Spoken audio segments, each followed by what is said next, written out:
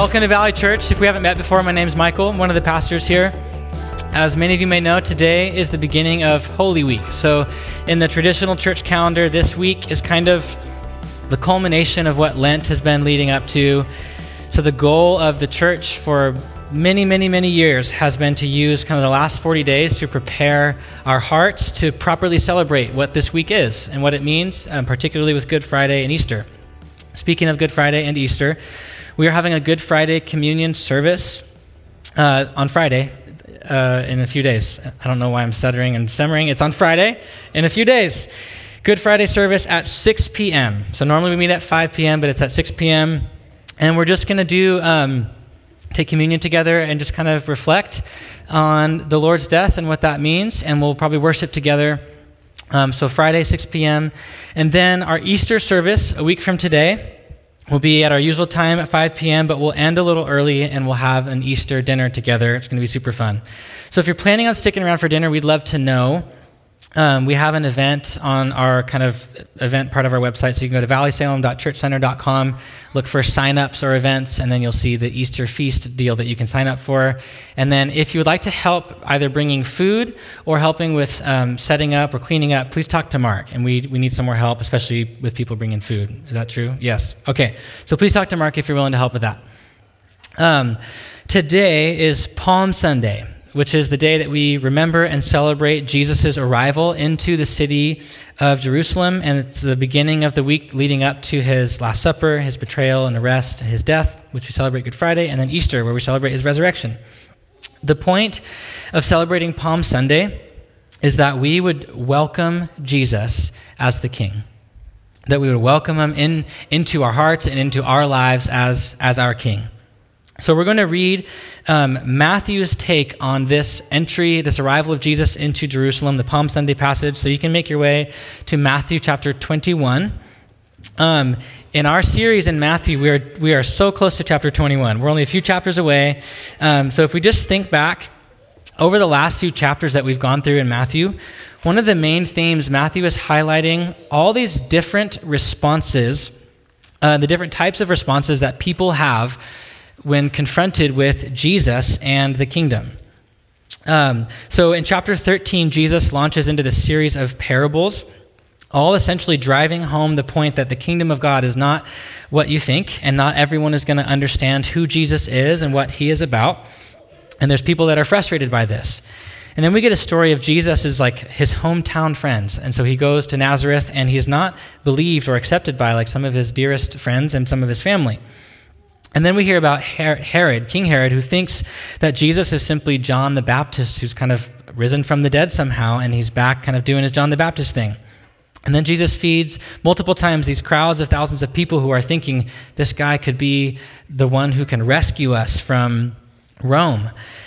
And then in chapter 15, we get this picture of someone who responds with real, amazing, legitimate faith in Jesus. And it's not a religious person, it's a Canaanite woman who would have been seen as like this evil outsider to Israel.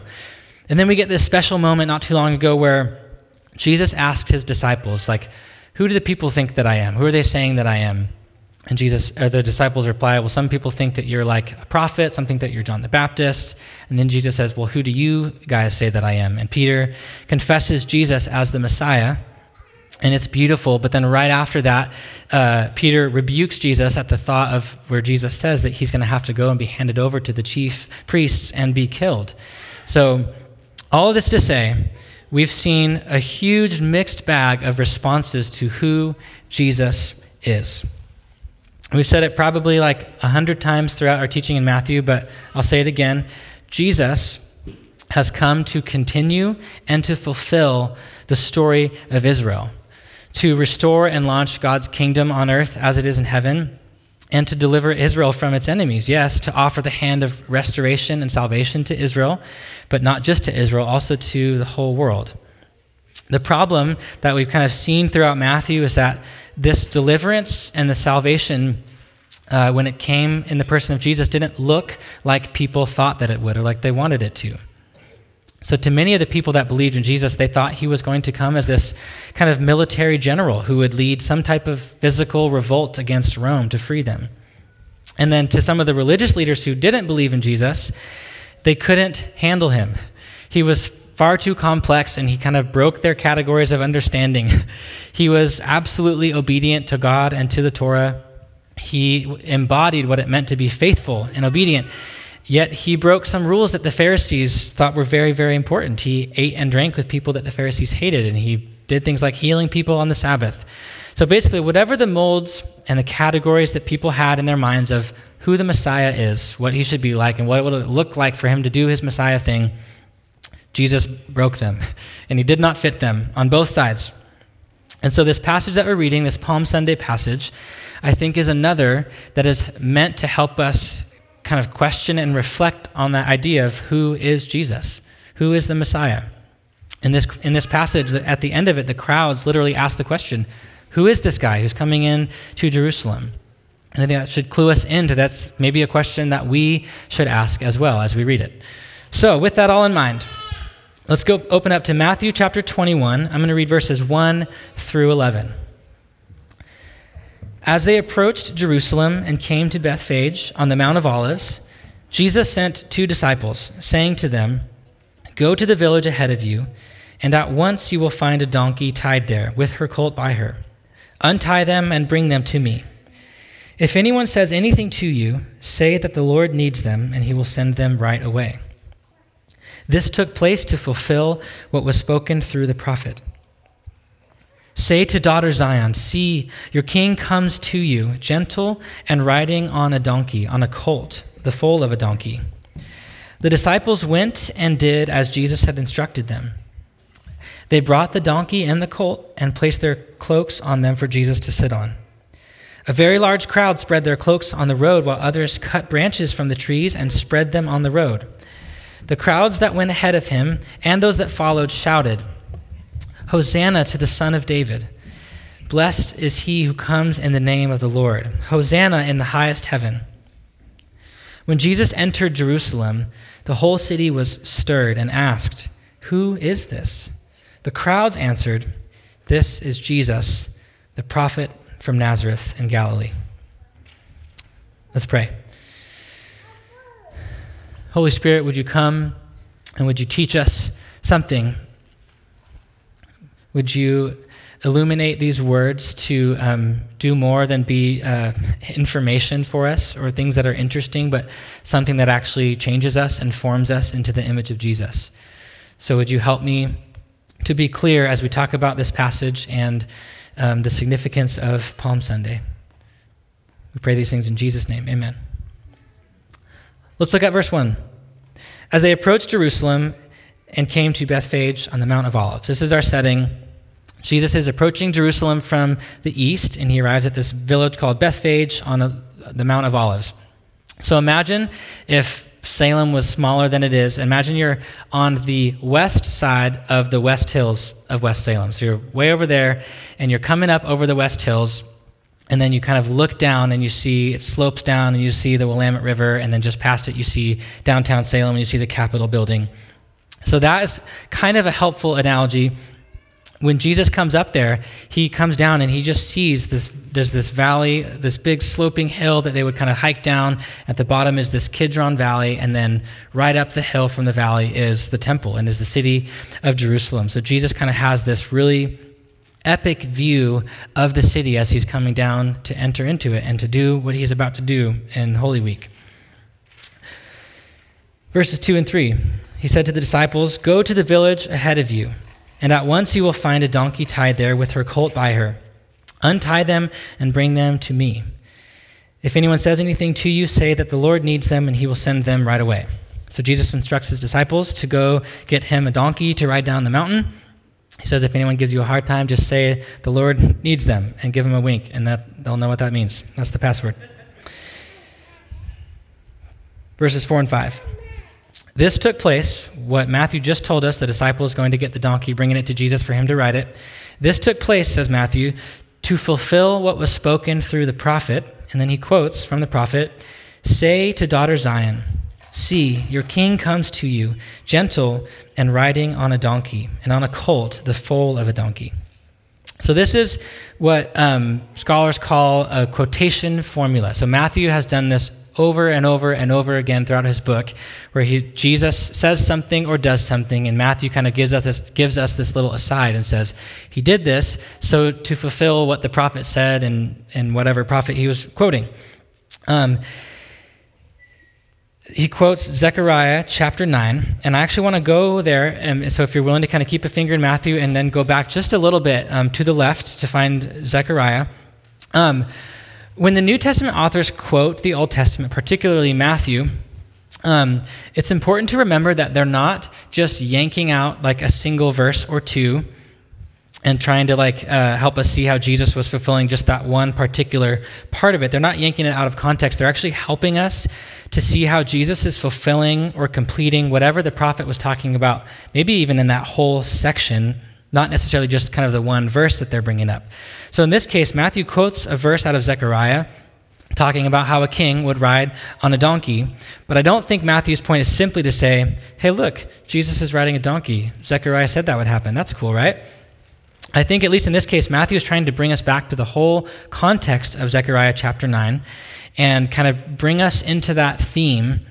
In other words, Matthew is trying to help us read and interpret and understand the Old Testament, not just kind of checking the Messiah on a donkey box of prophecy. So let's look at Zechariah chapter 9.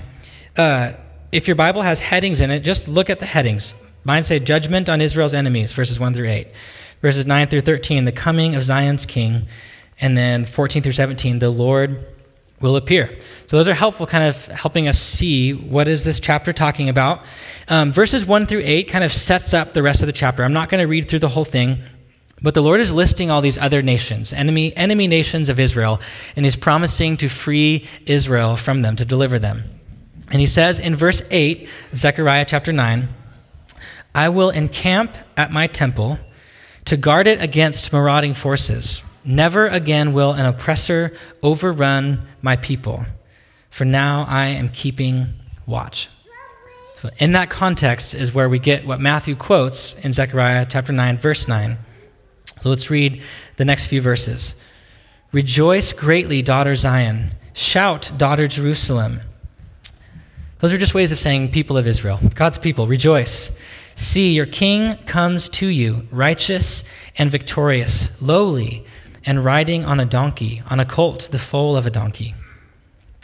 I will take away the chariots from Ephraim and the war horses from Jerusalem, and the battle bow will be broken. He will proclaim peace to the nations. His rule will extend from sea to sea and from the river to the ends of the earth. As for you, because of the blood of my covenant with you, I will free your prisoners from the waterless pit. Return to your fortress, you prisoners of hope. Even now I announce that I will restore twice as much to you. I will bend Judah as I bend my bow, and I will fill it with Ephraim. I will rouse your sons, Zion, against your sons, Greece, and make you like a warrior's sword. So we have that one line that Matthew quoted about the king, gentle and lowly, riding in on a donkey, in this section of a comforting prophetic promise that Israel's king will come, that he will come in righteousness and in victory, but also lowly or humbly, riding on a donkey, as opposed to some kind of conquering king who would enter a city on a war horse.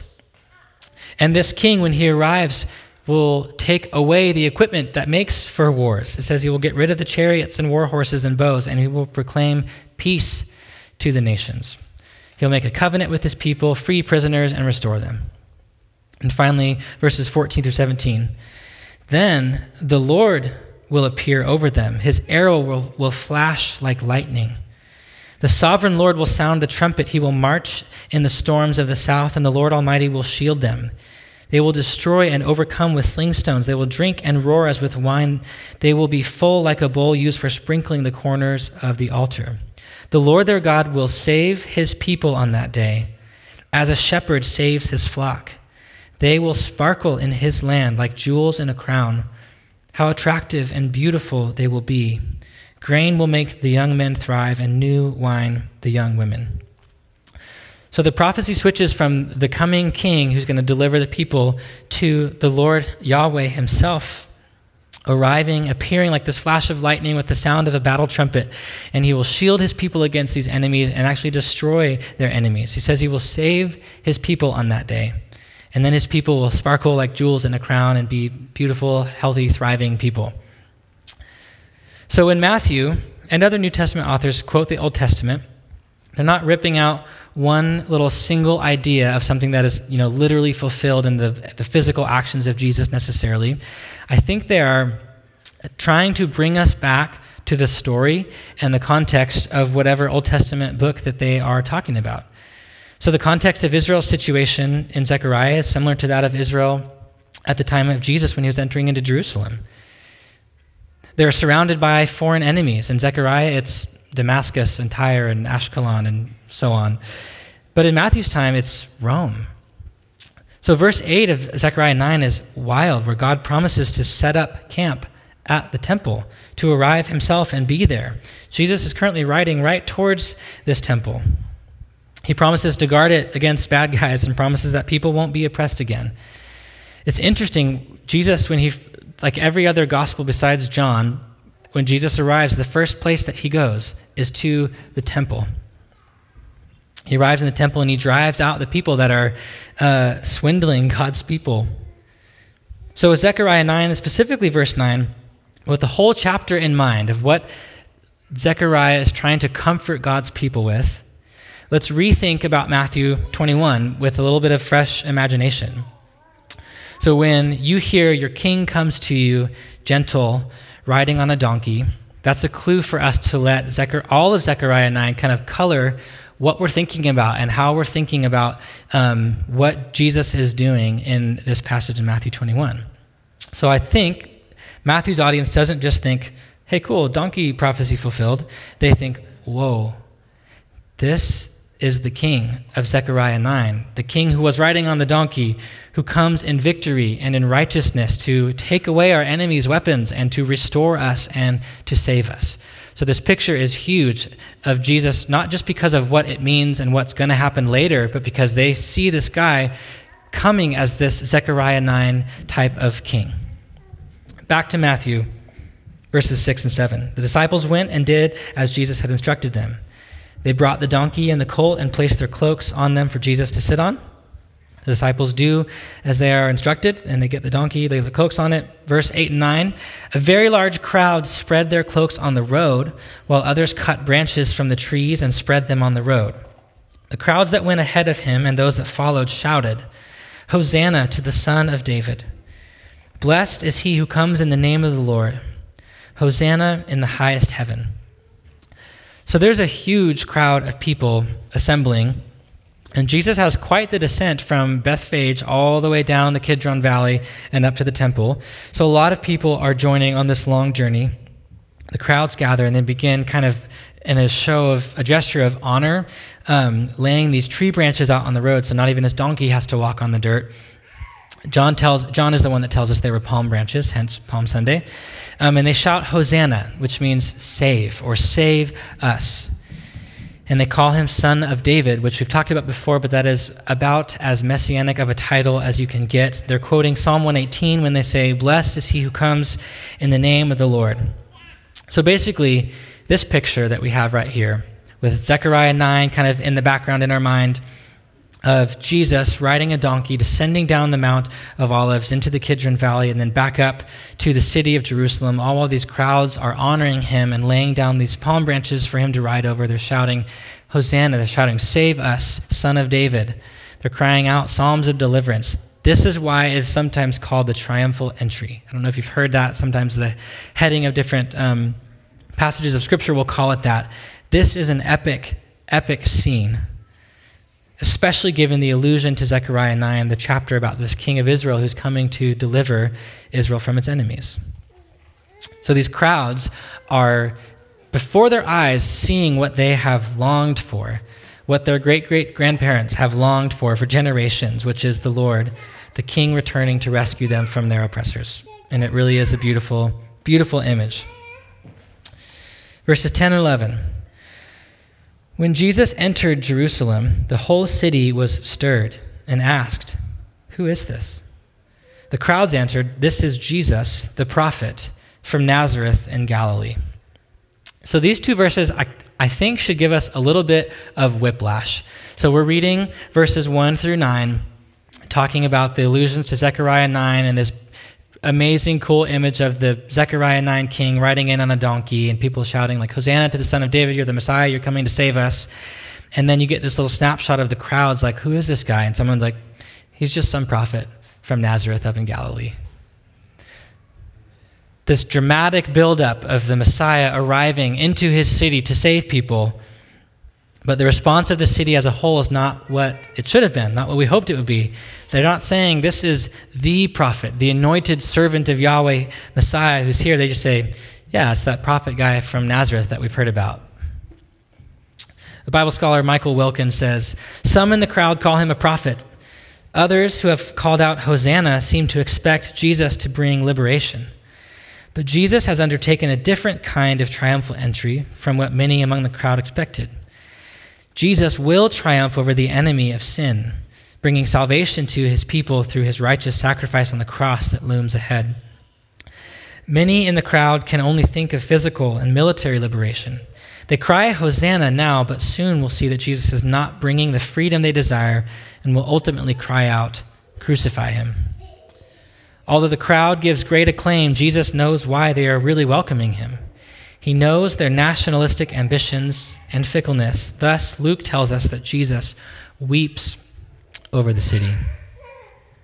It's actually really interesting to look side by side at all four of the Gospels when they tell this story. We kind of get an interesting composite image. So Mark just kind of shares the really kind of straightforward bullet points that Jesus arrived in the city from the Mount of Olives. Matthew takes us into the city and the response of the people, talking about like, who is this guy?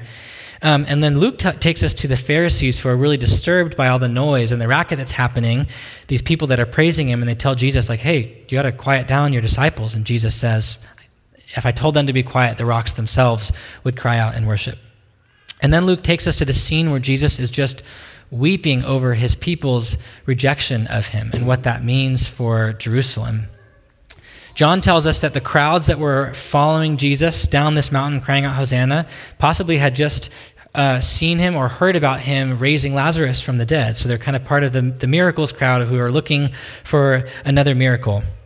And so if we paint a picture using all of these Gospels, what we have is a lot of people interested in what Jesus was going to do, and they're bringing a variety of hopes and dreams and expectations. What other miracles is he going to do? Is he going to cause a riot with all of this commotion? Is he going to overthrow the Roman government? Like, are we about to fight? Is this about to go down? Is he going to deliver us finally? But as we know, and as we are celebrating this week, Jesus did not enter Jerusalem on a war horse with guns blazing and an army behind him. He entered on a donkey with no weapons, and he actually let Satan, sin, and evil do its worst to him by killing him. But he was victorious over it. And now he offers peace to us, not by destroying our enemies, our physical enemies, but he offers peace with God through the forgiveness of sin and the power over our true enemy through the Holy Spirit. He offers us the assurance of deliverance and resurrection like Jesus proves on Easter morning. And so my question for you today, if you're willing to reflect a little bit, will you on this Palm Sunday welcome the Messiah, Jesus, into your life and into your world? I think the temptation is to be like the crowds and to welcome him while in the back of your mind there's this expectation of a certain kind and a certain timeline of deliverance. They cried out Hosanna because they maybe thought their deliverance was right around the corner, that this was about to go down. And then they were let down when Jesus didn't deliver how they had hoped, and eventually some turned away from him. A lot did. And so I just want to invite you into a moment of reflection, and if you'd be willing, kind of started to do this more, to use your imagination with me and to kind of visualize some things. So imagine that you are a part of this crowd of people watching Jesus ride towards Jerusalem on a donkey. With the soundtrack of the righteous rescuing king of Zechariah kind of gently playing in the back of your mind, imagine yourself there and how you might feel, what you might be thinking.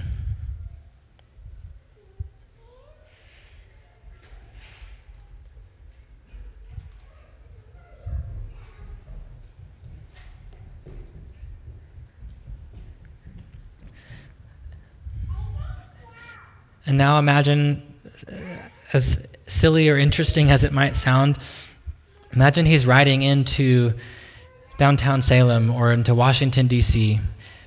As you think about all that's going on in your life, in our community, in our country, and in the world, imagine the one we believe to be our deliverer riding in.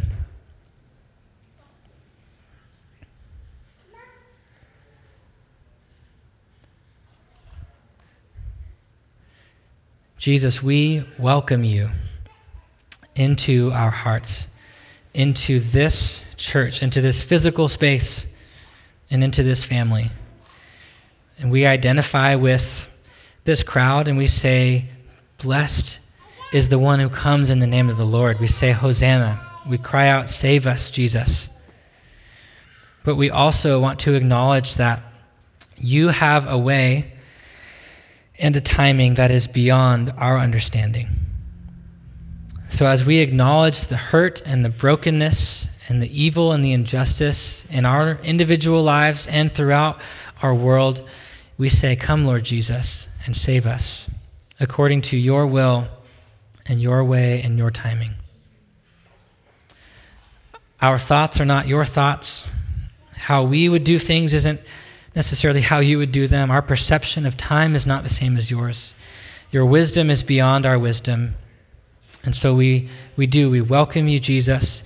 We praise you. We long for your second arrival to this earth to restore and fully establish your kingdom, to rid the world of Satan, sin, and death. We trust you, our Messiah, Jesus. We trust your timing. We say, Hosanna. Come, Lord Jesus, and save us. In Jesus' name we pray. Amen.